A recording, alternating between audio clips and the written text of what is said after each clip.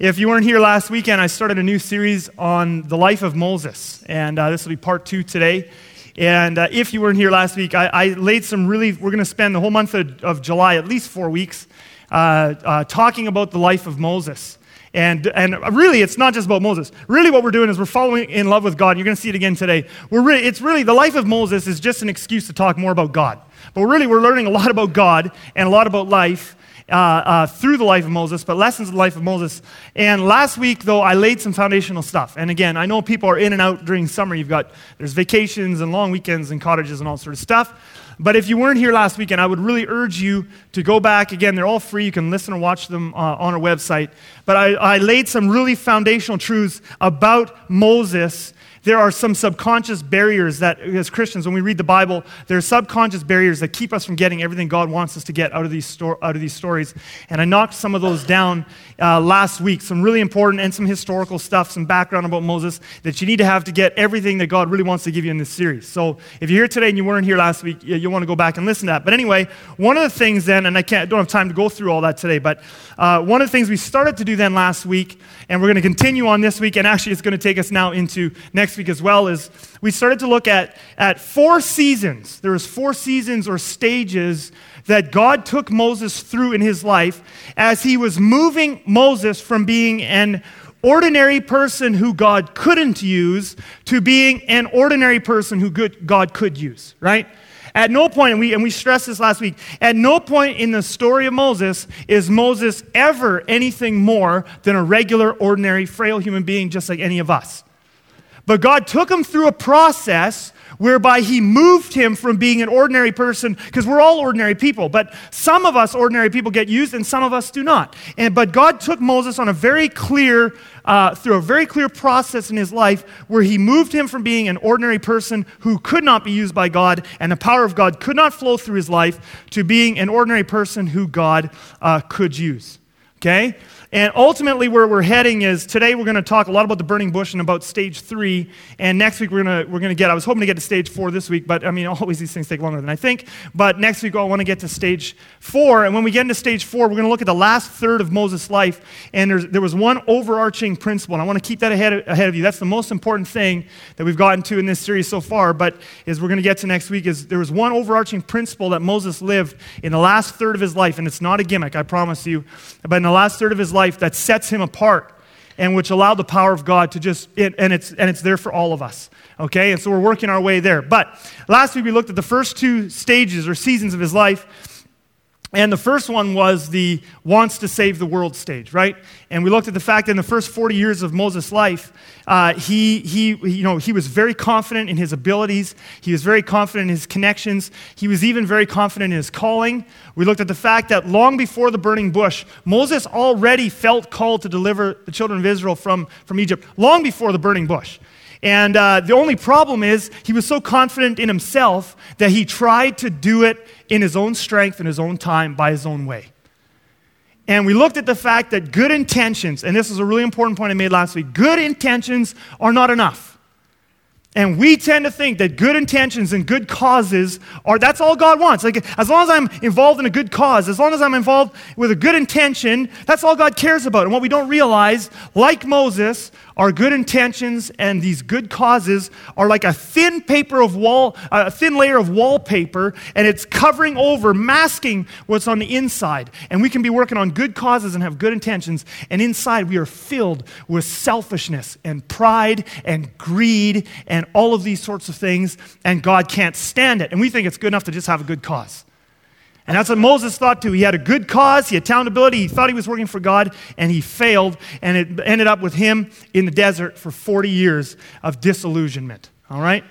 And so that's where we want to pick up today, because God wanted to break him down from a place where he thought he could do great things for God, to a place where he would be poor in spirit and he would recognize his absolute need for God and depend on God and realize that apart from God he can do nothing. And so that's what stage 2 is all about. And many of us, God has to take us through stage 2s. Hopefully it doesn't take 40 years for most of us, okay? But anyway, we're going to pick up now with the burning bush. And why don't we bow our heads and close our eyes, and let's just ask God to really bless our time here and speak to us. Because I believe as we study Moses' life, Moses was so human. There's stuff in each one of these messages for every one of us, all right?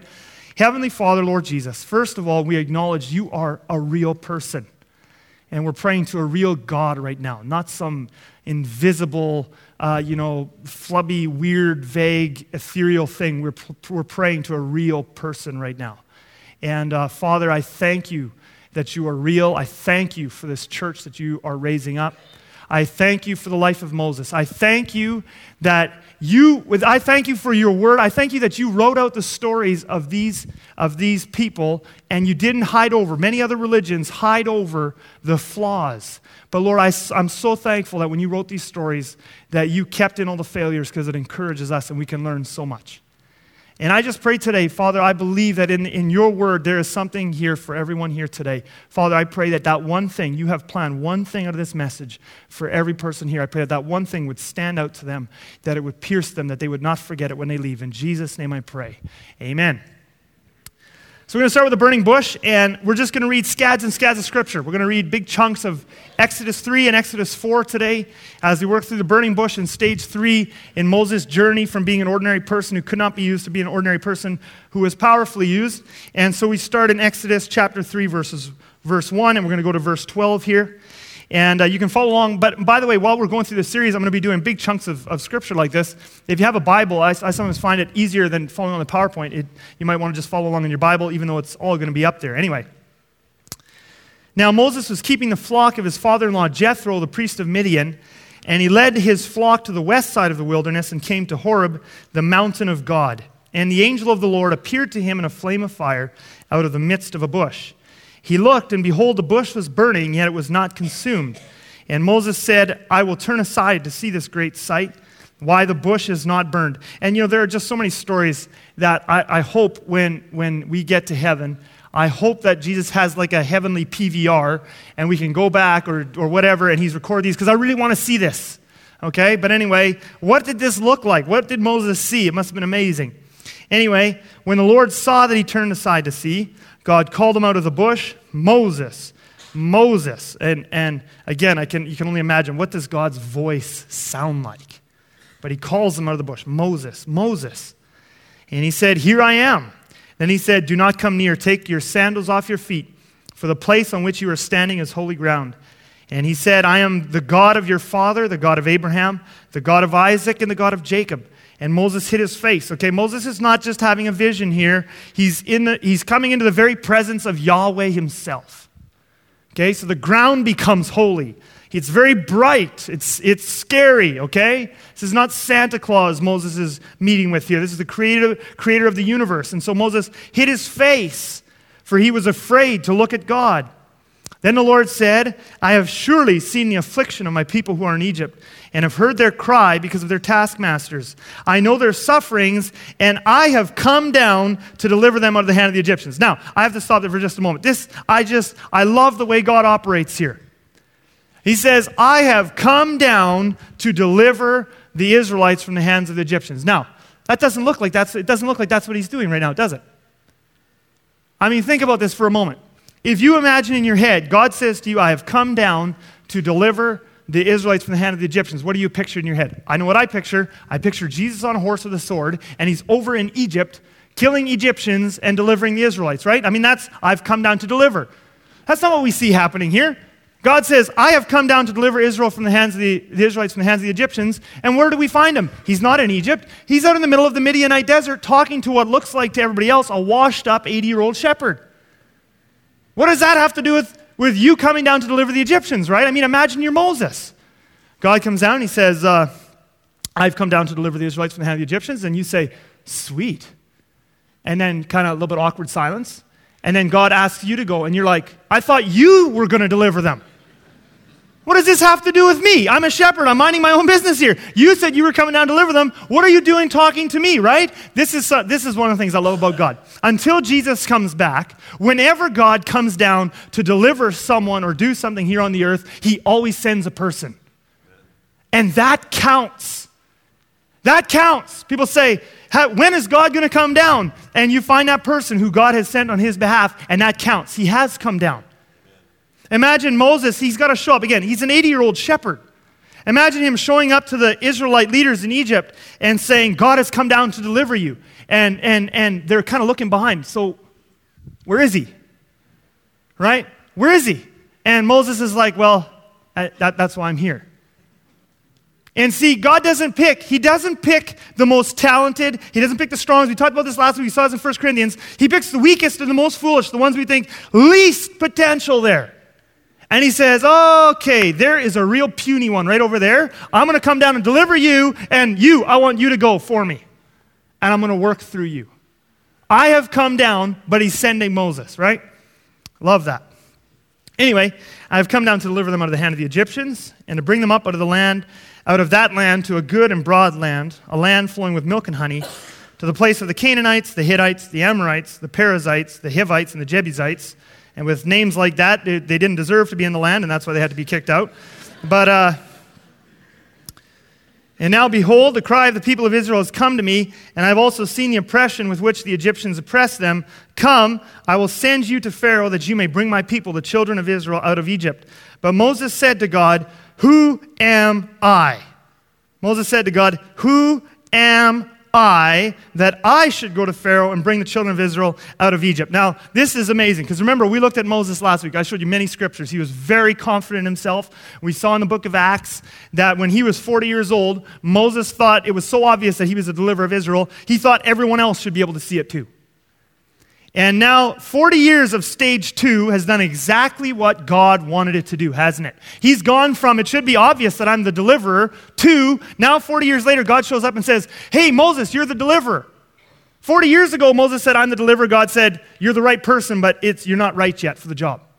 Now he comes and says, you were right all along, and now you're right for the job, and you're the one to go. And Moses says, who am I? In other words, I'm not qualified.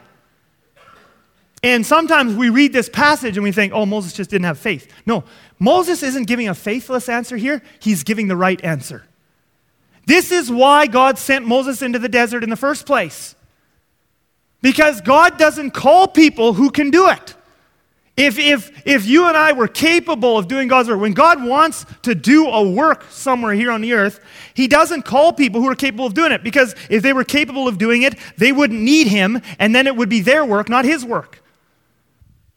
But God wants to do God's work. God's work means only God can do it. So he's going to pick people who can't do it so that he can do it through them.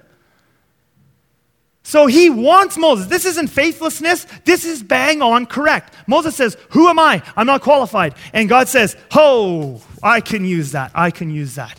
He's very happy with that. Now, I want you to notice, however, God's how he's going to answer. So don't put that up there quite yet, Ken. But I want you to notice now how God's going to answer this thing. Because Moses says, I'm not qualified. I can't go to Pharaoh. I can't take on that kind of a project. I don't know if you've ever been there, right? I mean, we all have these experiences with God sometimes in our life. And sometimes we say yes and sometimes we say no. And I hope after this message that there's going to be a whole bunch of us saying yes. But God comes to you and he asks you to do something, right? And it always feels over your head. He asks you to give something far above and beyond what you were given before, and you think, I can't. I don't have enough. He asks you to lead something, and you've just never led anything that big before. You say, I can't. So it's over my head. And God says, that's exactly it. But now what I want you to see is how God answers, because he answers Moses totally different than how we answer people in our culture. In our culture, and I'm not just talking the non-Christian culture, I'm talking about even in churches. Someone comes to us and they say, I think God's called me to do this, and I just can't do it. I'm not a good enough leader. You know how we usually answer? And I include myself in this. We usually answer with a big pep talk, right? So the person comes in and they say, I can't. And we say, oh, no, you can. You can. We pat them on the back. You're smart enough. You're good enough, and doggone it, people like you. Like you are. We give them that self-esteem thing, right? Yeah, you're a great leader. They say, I think God's called me to do this. I don't think I can do it. Oh, yes, you can. You're a great leader. You're amazing. You're a child of the King. You're just blessed, blah, blah. And we just pep talk. And I want you to notice, we're going to see this throughout this whole passage, Exodus 3 and 4. It's going to be a long conversation between God and Moses. I want you to notice that at no point does God ever pep talk Moses. Never once. He never once says, Moses says, who am I? And God says, no, Moses, I wouldn't call you if you weren't the right guy. You are the right guy. No, God doesn't say that because he knows it's not true. He knows it's not true. It's not true. Moses isn't a good enough leader to do what God's called him to do. And so throughout this conversation, you're going to see God never pep talks him. He always takes the focus off of Moses and puts it on himself. So I want you to see what God says to Moses in response. Moses says, who am I? I'm not qualified. But God said, he said, next verse, I will be with you. You're right, Moses. Who are you? You're nobody. You're nobody. You're puny. You're nothing. I mean, I love you. It's not that you're not loved. I love you, but you're puny. You can't do any of this. But I will go with you. That's the only promise any of us gets when God asks us to do something that's over our head. He never promises that you're going to be strong enough, fast enough, smart enough, good-looking enough. He never promises any of that. He says, but I will be with you. That's what really matters because my strength is bigger than your weakness, right? Paul said. And this shall be the sign for you that I've sent you. When you have brought the people out of Egypt, you shall serve God on this mountain. I will be with you. That's the promise of God with Moses, okay? Now, of course, we know, Moses said in this famous story, and you know what's going to come next, 40 years in the desert has so shaken Moses' self-confidence. He's just afraid. And we know this, right? God comes to us, he challenges us with something, and we're afraid. God says, I want you to go and apologize for something you did. I can't do it. I want you to go witness to so-and-so, your friend or your coworker, your family member. I want you to go talk to them. I can't do it. We're afraid. It's over our heads. And Moses is so shaken. He doesn't just say now, yes, sir. And I'm so glad he doesn't because it's encouraging for me. Okay? And so Moses now, in the rest of chapter 3, he's going to throw excuse after excuse at God. But God, I can't. So he says, who am I? God says, I'm going to go with you. And then Moses says, yeah, but I can't do this. And God will say, but I'm going to go with you. And he throws up a whole bunch of roadblocks, and God smashes them all down. And then in chapter 4, I'm just going to skip ahead. We don't have time to go through all of them. I want to take you to the last excuse that Moses throws God's way, okay? This is the last one, Exodus 4, 10 to 15. Moses is still resisting God. He says, there's no way I can do this. He pulls out the big guns now, and he uses up his last one. But Moses said to the Lord, oh, my Lord, I am not eloquent either in the past or since you have spoken to your servant, but I am slow of speech and of tongue. And the word translated slow there in Hebrew is the Hebrew word kaved, and it literally means heavy. Okay, if you actually, in fact, if you read this, and it comes up twice. If you read this literally in the Hebrew text, it reads, I am heavy of speech and I am heavy of tongue. Okay? And I looked this up in a number of commentaries from the centuries. I looked up, going back 1,000 years, Jewish commentaries and Christian commentaries. And one of the things that many commentaries have said is this idea, what heavy of tongue, there's a very good chance this is talking about an actual physical, some kind of a speech impediment. Like, for example, could be a stutter, we don't know what. But some kind of actual speech impediment, okay? And so when Moses says this, so God is asking him, I want you to go and talk to Pharaoh, okay? Now I want you to think about this. And then Moses says, I can't because I've got this thing. I can't communicate properly. Now, here's the thing I want you to realize, because again, we often look down on the Bible characters when reading these stories. We just think, oh, Moses, you have no faith. You just have no faith, Moses. Like if I was there, I would have done it, right? As if, okay? But the thing I want you to realize here is this is actually a legitimate excuse. Is it not? This is as legitimate as it gets, okay? God is calling Moses, I want you to go to Pharaoh, who is the most powerful leader in the entire world, by far, at that point. And Moses, you're going to have to talk to him repeatedly. You're going to have to talk to him and his whole court, okay, on my behalf. You would actually need communication ability to do that. Don't you think? You would need communication. That's just a basic tool. If I want to lower my son's seat, I need a wrench to do it, okay? If I don't have a wrench, I can't do it. And it's same, you would think with Moses, he's going to go talk to Pharaoh. He must actually have speech ability or he can't do it. Not to mention then after that, he's got to lead a couple of million people out of Egypt through the wilderness into the promised land. So this is legitimate. You would think to do those things, you must have good communication ability, okay? And so Moses says, God, you got the wrong person. I don't have the right gift mix. Find someone who can talk. I have problems forming words. How can I be used by you to do this? And isn't this exactly how we are too? No. God. No, that doesn't match up with how you made me. You want me to do X. I can't do X because I don't have this tool, this ability, this whatever, that I need to do that. Okay? And we would think that's legitimate. But again, I want you to see how God answers him. And the thing I want you to notice, first of all, again, two things I want you to notice that he does not say to Moses. First of all, he does not pat Moses on the back and tell him, Moses, you're a better communicator than you think. No, doesn't do that. Moses is probably every bit as bad a communicator as he thinks, maybe even worse. Okay? God doesn't lie to him. But I want you to notice the second thing. This one to me is really powerful. God does not tell him, Moses, in order to do this calling, I'm going to heal your speech impediment. See, we have this weird theology in North America that if God's going to use me in something like that, and if I don't have the gifting, or if I have a disability, like Moses, it's not even that Moses just has not a gifting, he has a disability. And we would think, well, in order to use me, God must first fix the disability. Again, I can't raise or lower my son's seat without a wrench. And we would think, I can't do it without this tool. I want you to notice God does not promise to give him the tools he needs. He doesn't promise to fix him. He doesn't promise to heal him. He doesn't promise to make him suddenly good at communication. I want you to notice what he says. Moses keeps putting the focus on himself and what he can't do, and I want you to see what God says. Then the Lord said to him, who has made man's mouth? Who makes him mute or deaf or seeing or blind? Is it not I, the Lord, who has made man's mouth? God says, I made your mouth, Moses. That means any speaking ability you have, you got from me, and that means any speaking disability you have, you also got from me. I know exactly who you are, and I'm calling you anyway. He says, stop looking at yourself, Moses. Moses, I can't even form words. I can hardly talk. And God says, forget about that. I made your mouth. I'm calling you anyway. And then we get the promise, the same promise that Moses got in the previous passage, and he gets it over and over again. God does not promise to heal him. Look at this, verse 12. Now therefore go, and I will be with your mouth and teach you what you shall speak. I will be with you. I will be with your mouth. Here's the powerful thing about this. God doesn't need to fix Moses' speech problem for Moses to be used by him. Because here's the thing. If God is with your mouth, it doesn't matter how the words come out, they're going to shake nations. If God's with your mouth, and a stutter comes out, that stutter's going to accomplish everything for God wanted it to accomplish. He doesn't have to fix Moses' speech problem.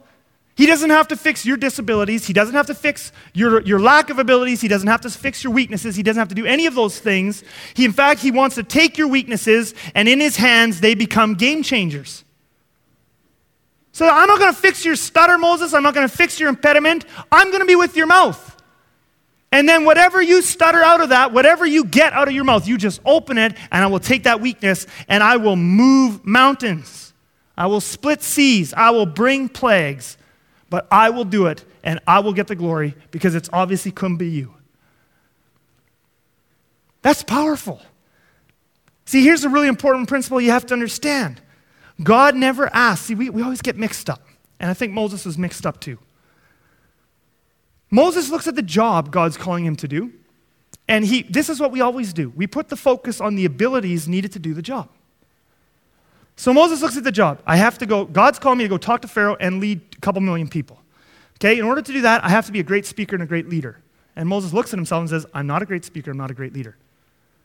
But here's the thing I want you to notice in this passage, and this is true for all of us. God never once in this passage ever calls Moses to be a great speaker or a great leader. Never once. God will never call you to be a great anything. He'll never call you to be a great speaker. He'll never call you to be a great giver. He'll never call you to be a great leader. He'll never call you to be a great anything. I want you to notice God only calls Moses to do one thing. One thing. And Ken will put up the next screen there, and it's going to highlight the word down there. Now, therefore, go. God never, ever asks Moses to be a great speaker or a great leader. He only asks him to do one thing, go. That's it. God says, just show up.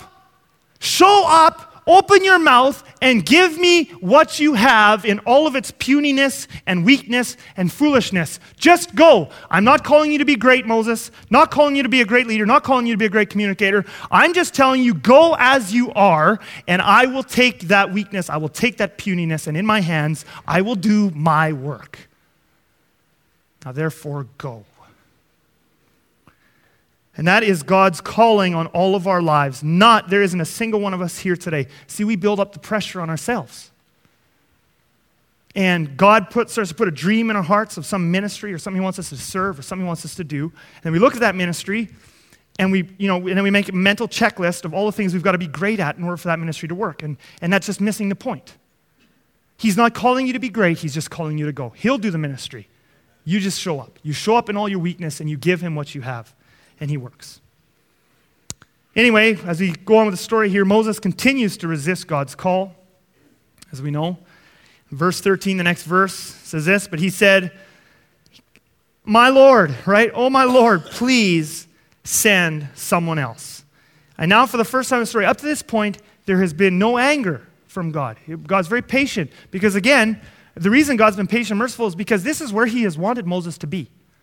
He put him out in the desert so that Moses would say, I can't.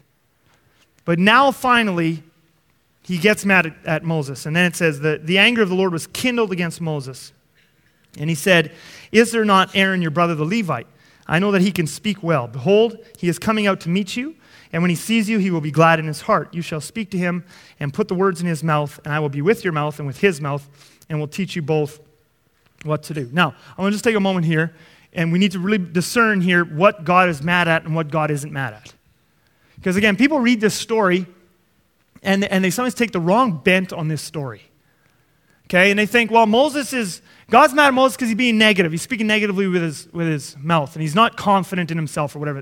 Those are not the reasons why God is mad at Moses. Not even close. Those are the reasons why God sent Moses into the desert. God wanted Moses to lose his trust in Moses. That was part of the plan. And that is not what God's mad at. What God is mad at here is not that Moses lost his trust in Moses. It's that Moses failed to replace his loss of trust in himself with a corresponding trust in God. God is mad not because Moses is saying, I can't. God wants Moses and all of us to say, I can't. He's mad at Moses because Moses is now saying, I won't, which shows that he won't trust God to do it through him anyway. See, there's a fine line. This is a very fine line here. There's a fine line that when you move into the poor in spirit camp and you begin to realize that apart from God, I can do nothing.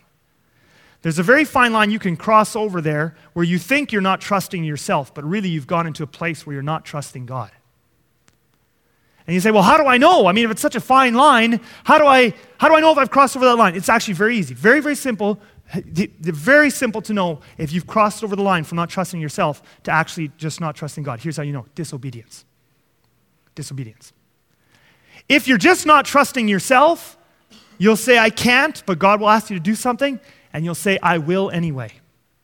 I can't, but I will. Okay, Lord, I can't do it, but I'll step out, I'll give you what I have, and you'll have to do something.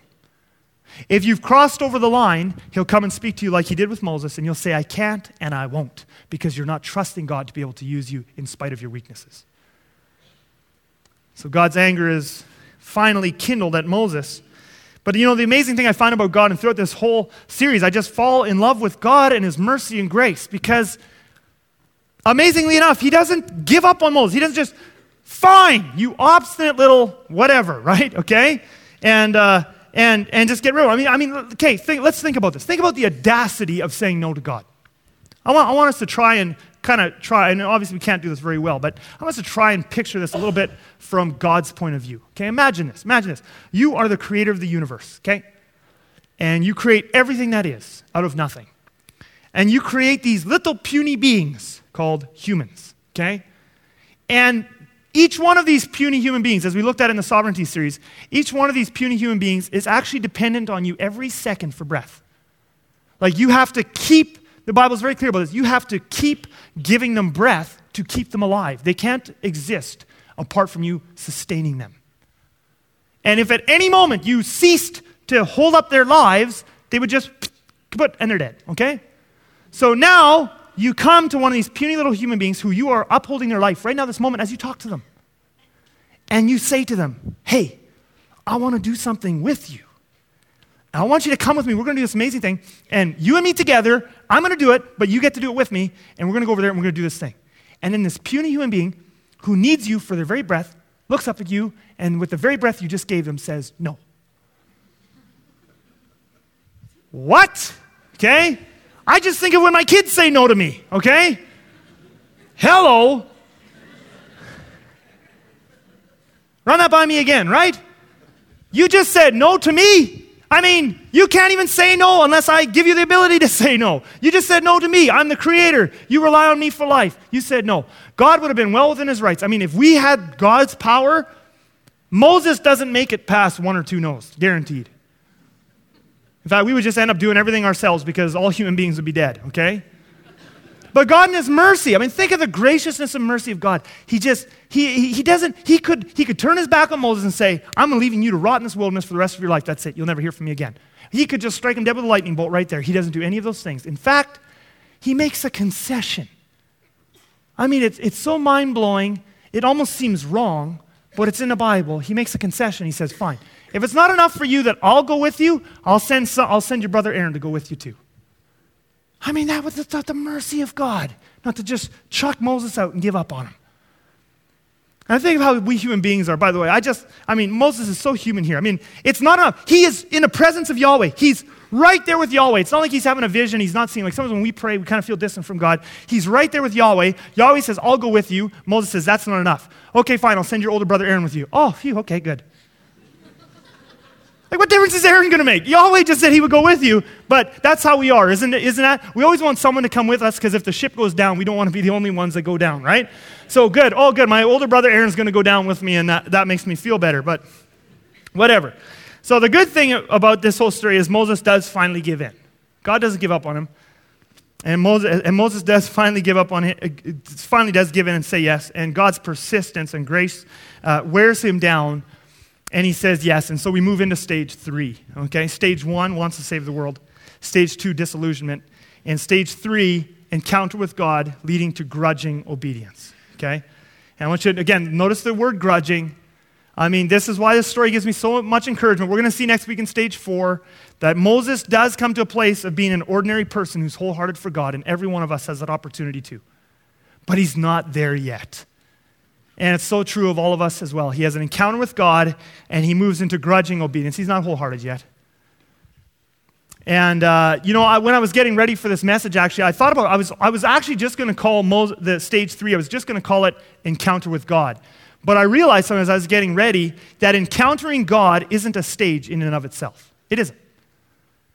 And if Moses would have persisted in saying no to God, if Moses would have persisted and just said no, no, no, eventually God would have left, and Moses would have been stuck in the desert where he was before, right? See, having an encounter with God doesn't move you to a new stage. It's having an encounter with God and saying yes to God that moves you somewhere. And a lot of Christians get mixed up exactly right here. They have some kind of powerful experience. Oh, powerful dreams or visions. They might be gifted that way. Or they go on a retreat. Powerful encounter with God. They just, powerful something. Powerful meeting with God. Powerful experience with God. And they can tell everybody about it. And they write about it and journal about it and all sort of stuff. But here's the thing. If you don't say yes to God and take a step and begin to obey him out of that encounter with God, the encounter is nothing. You're still in the desert. And lots of people have encounters with God and they never move forward. They never get to stage 3. They never get to stage 4 because they just wallow there in their disillusionment and in their lack of trust and in their self-pity or whatever it is that causes human beings to wallow and say no to God. But Moses does say yes, and it's the saying yes. The encounter with God triggers it, but it's the saying yes that moves him into a new stage. And so he moves into a stage of grudging obedience, all right? Not wholehearted yet. He's still struggling. And this brings us to one of the strangest stories in the entire Bible, because I'm just working my way through today, Exodus 3 and 4. So Moses has this experience with God, the burning bush. He says yes. He begins to grudgingly obey. God is moving him out of the desert. He's moving him out of stage 2 in disillusionment. First thing he does is he goes home to his father-in-law to ask for permission. And then he gets his wife and kids, and they pack up their stuff, and they begin to head to Egypt. and it's right here, we get one of the most bizarre stories in the Bible. Okay, I'm going to read it to you in just a second. I get questions about this all the time, but basically what happens is, while Moses is on the way to obeying God, God shows up in his camp one night to kill him or his son. We're not sure which one. Okay, so let's read it. At a lodging place on the way, the Lord met him and sought to put him to death. We don't know who the him is there, him or his son, okay? So, wait a minute, God. Okay, you didn't kill him when he was being obstinate at the burning bush. He actually goes to obey you now. He's got his family. He's on his way to obeying, and now you show up to kill him, okay? That's not even the weird part. Verse 25. Then Zipporah took a flint and cut off her son's foreskin and touched Moses' feet with it. Wow, okay? And said, you know what I love about the Bible? This thing is not tame. You know, one of the things, you hear all these seeker-sensitive people, there's all these churches and stuff, and there's nothing wrong with them. Good, maybe God called them to do that, but you got these churches that are real big on seeker-sensitive. And basically, they censor out 98% of this book, because it is so radically uncivilized and barbaric. And they don't want people to see that side of God because they think they won't get saved. And so they just give them the neat, you know what? People aren't attracted to that anyway. People want the real God. Anyway, that's why I love this book. It would actually probably be rated R. For sure it would be rated R to put the Bible into video. But anyway. So she takes off a flint and cut off her son's, I read that already. I probably shouldn't do it again. Surely... I had one guy tell me yesterday he was having sympathy pains, and I said, okay, whoa, I'll go to the prayer room. And surely you are a bridegroom of blood to me, so he, God, let him alone. And it was then that she said a bridegroom of blood because of the circumcision. So we have these three verses. So we have this grand narrative of the Exodus story, right? And then in the middle of it, and we have these weird three verses, and then it just goes back. No commentary, and I mean, again, like these three verses never make it into the movies about Moses. You get an animated film about Moses, you don't get this. But you just get, here's the big story of Exodus we all know, and then beep, hear this, and then back to the story we know. And what is going on, right? What on earth is going on here? Well, I'm gonna explain it to you now, but this has everything to do with compromise, and it's a very important place that we just spend here for the last bit of this message.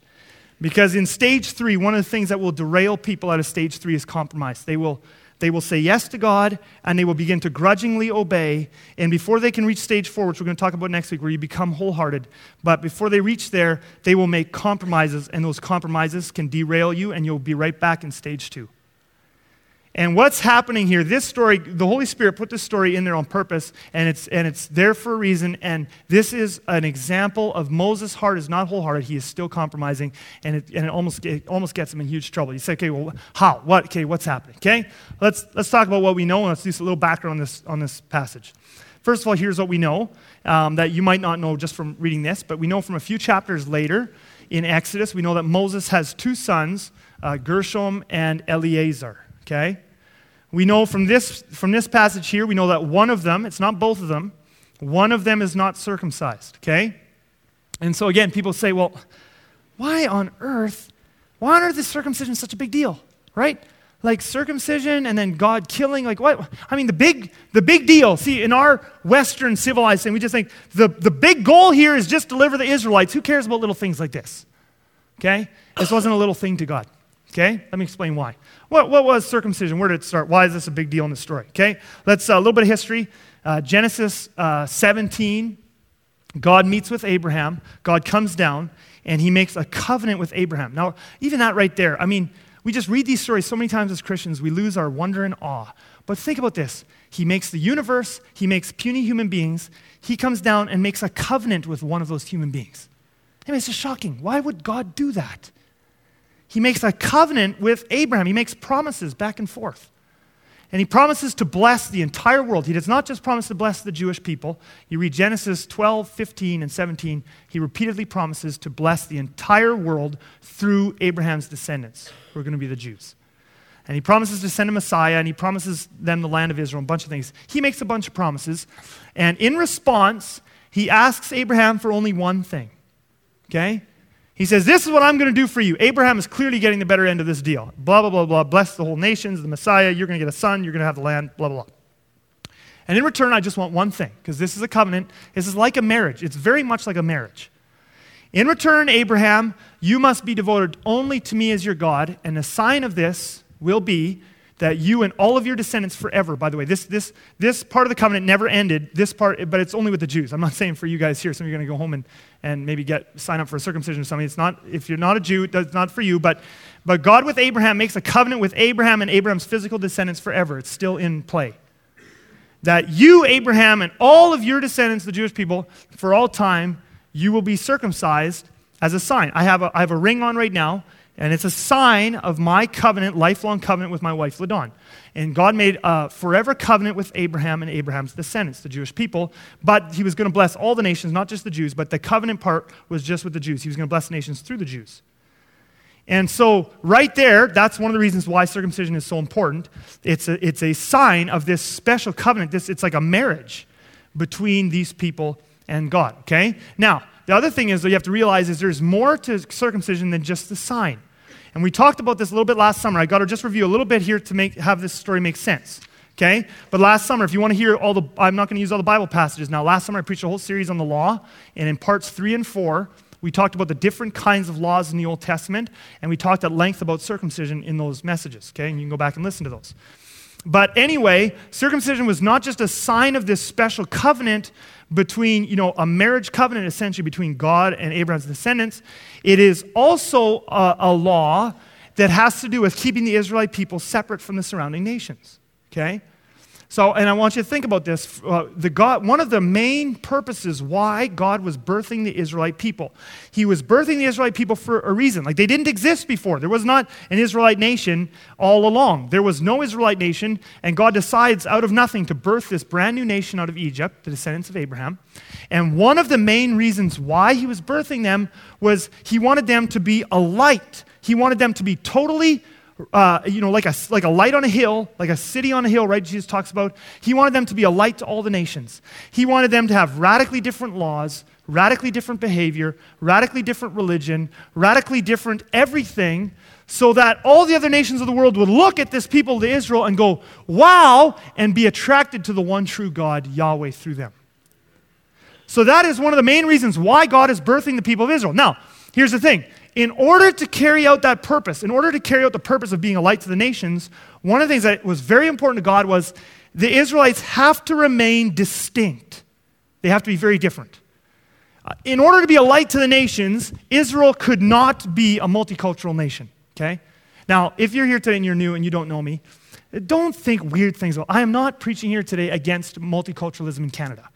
Canada isn't Israel, okay? And I'm not saying anything bad about immigrants and anything that sort of thing. Okay, some of you might get weird ideas and talk about it in the coffee shops, and it's not true, okay? I'm not against multiculturalism in Canada, but Israel, for the purposes she was called to, you can see why multiculturalism wouldn't work, right? Because if you just have a whole bunch of people moving into Israel and they bring their religion and their thoughts and their idols and their culture, and it just becomes a big melting pot, suddenly Israel's no longer different from the surrounding nations. It's no longer a light. So God wanted Israel to remain distinct, separate from the nations. And so he gave them a whole bunch of laws. Some of the laws in the Old Testament, not all of them, but some of the laws in the Old Testament are what we called last year separation laws, which was to keep Israel separate from the surrounding nations. Okay? One of the main laws that served that function was circumcision. Okay? Again, now think about this, of course, and it's obvious why, right? Because as God blesses Israel with prosperity, what's going to happen? What happens whenever there's prosperity anywhere on the earth? Lots of people move there. So God's going to bless Israel with all kinds of prosperity, and he knows that thousands and thousands of people are going to move in and become Israelites because they want to enjoy the blessings of God, right? But again, they're going to bring their idols, they're going to bring their culture, and they're going to water down what Israel is, and Israel will lose the light for which she was made in the first place. So God says, I don't want everybody and their dog just moving into Israel and getting their passport and now they're a Jew, okay? So one of the things is, and there was a bunch of other things too, but one of the things was circumcision, which was, you want to become an Israelite? You've got to go under the snip, okay? And for obvious reasons, that kept lots of people out, okay? Just think about it, okay? So now, and we know from history that the surrounding nations at that time thought of circumcision as a barbaric practice. They didn't like it. Okay? Okay, so now you got some history why God circumcised. Now, okay? Now think about, let's come back to Exodus 4, Moses, Zipporah, Ooh, crazy stuff happening in a tent, okay? Why is God so concerned about this? A couple reasons, okay? First of all, Moses has just met with God in person. He's just met right with Yahweh. He met with Yahweh, okay? Think about this.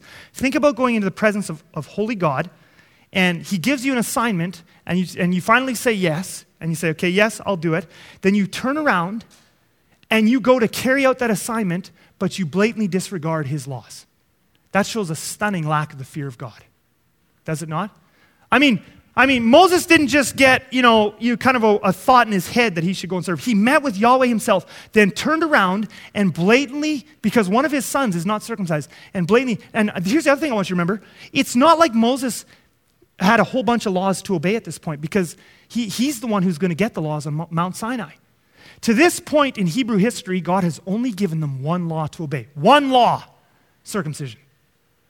Moses goes into the presence of Yahweh himself and says, yes, I'll do your work, turns around and blatantly heads off to Egypt while one of his sons is uncircumcised. He's blatantly disregarding the one law God has given to all the Hebrew males. And so it shows stunning lack of the fear of God, first of all. And isn't that the definition of compromise? That is the definition of compromise. You say yes to doing God's work, but you disregard his laws while you do them. I wonder how many of us here today are compromising. We think it's enough just to do God's work. I'm doing ministry, I'm doing this. But at work, we're compromising our integrity on our taxes or wherever. We're compromising our integrity with our mouth. We're cutting corners with what he asked us to do. But we say, oh yeah, I'll do your work, fine, I'm doing God's work, but we're disregarding his commands. That's compromise. There's a second reason why this is so important to God. Think about this now, okay? Moses is going to go and be the very first leader the Israelites ever have. He's going to lead them out of Egypt. He's going to be the first one, and he'll always be the most famous one because he is the first one in all the big miracles. And God knows if he goes in there and leads the Israelites out and he hasn't even circumcised all his kids, there's not a chance his followers are all going to circumcise theirs. See, here's the thing. With great responsibility, right, comes great accountability. And God has got to hold us as leaders to a higher standard. He has to. Because the followers aren't going to go beyond what we're doing. And God knows if I let this guy who's compromising for the very beginning, if I let him go to Egypt and lead these people of Israel out, none of them is going to do what I'm asking them to do either. And none of them is going to circumcise all of their kids if he's not. And in the very first generation, we're going to have lots of foreigners coming in. The light's going to be gone. And the whole reason I'm birthing them will be gone in 20, 30, 40 years. And so God actually gives Moses a few days to comply. We know this from the story because after the burning bush, he goes to his father-in-law, gets permission, packs up his stuff, he starts traveling. God gives him a few days to comply. But when he sees that Moses is determined to compromise, he comes down to the camp, and we don't know now here, is he going to kill Moses? Is he going to kill Moses' son? And by the way, I should just give you one other little thing here too on the compromise thing. I think it was Moses' second son. The passage doesn't tell us. I think it was the second son that Moses didn't circumcise because it doesn't make sense that you wouldn't circumcise your first and then you would your second. And so here's what I think happened. When Moses first went out into the desert in disillusionment, he was disillusioned, but he was still committed to serving God. And so he meets Zipporah, his wife. She's not a Jew, but they marry. They have their first kid, Gershom. And I think Moses circumcised him because he's committed. I mean, this is what we all have to do. God gave us this law. And I think what happened is Zipporah, when she sees Gershom crying and the blood and stuff, and I think she basically said, over my dead body is this going to happen to any of our other kids, right? Because we know that her culture looked down on circumcision. And so, but Moses was committed at the beginning, but as his time in the desert went on, he's thinking, I've been out here for many years, I'm abandoned by God, I'm on the scrap heap, and he begins to compromise. And so when son number 2 comes up, he doesn't insist. And guys, those of you who are married here today, you know how that pressure at home can feel, right?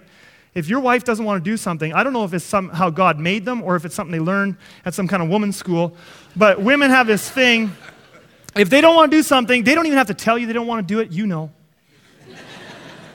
there's like this cold energy that they can just direct, and it just pierces deep. And you don't even want to bring it up. I can imagine Moses kind of tiptoeing around the subject. Would you mind if, Eliezer, if we kind of have you thought about, and he doesn't want to bring it up, right? But anyway, he compromises, and he caves in. And so whatever the reasons, right? I mean, we all have reasons why we compromise. He compromises to pressure in the home or whatever. And so God shows up. And then we have this story, and so God shows up. He's going to kill one of them. We don't know which one. The interesting thing to me is Zipporah somehow knows. The passage doesn't tell us. Zipporah knows why God's there. She knows what he's about to do, and she knows it has to do with circumcision. I find that fascinating. She knows. And so she grabs the flint knife, and by the way, Eliezer wasn't a baby, okay? He's probably a young man, a very obedient young man. Because she says, lift up the robes, he does, and she does it. And she says, surely you are a bridegroom of blood to me. Now, Hebrew scholars tell us that bridegroom of blood, that is like an insult. She's not happy here. She's disgusted with what she just did. And again, remember, in her culture, she thought of circumcision as barbaric. And there is just a truth here. As we were singing, all is well with my soul, he makes us rich and poor. He raises up, he lowers us. I'm going to do a whole series on this at some point, offense. But one of the things you need to know about God is this. He will, at some point in your life, he will offend you. He will offend you. And we don't talk about this enough in the church, and we need to talk about it. I could show you examples in the New Testament. John the Baptist, Jesus intentionally offended him. And he said, blessed are those who are not offended by me. He will intentionally offend you in some way. And to test your heart, to see if you will love him.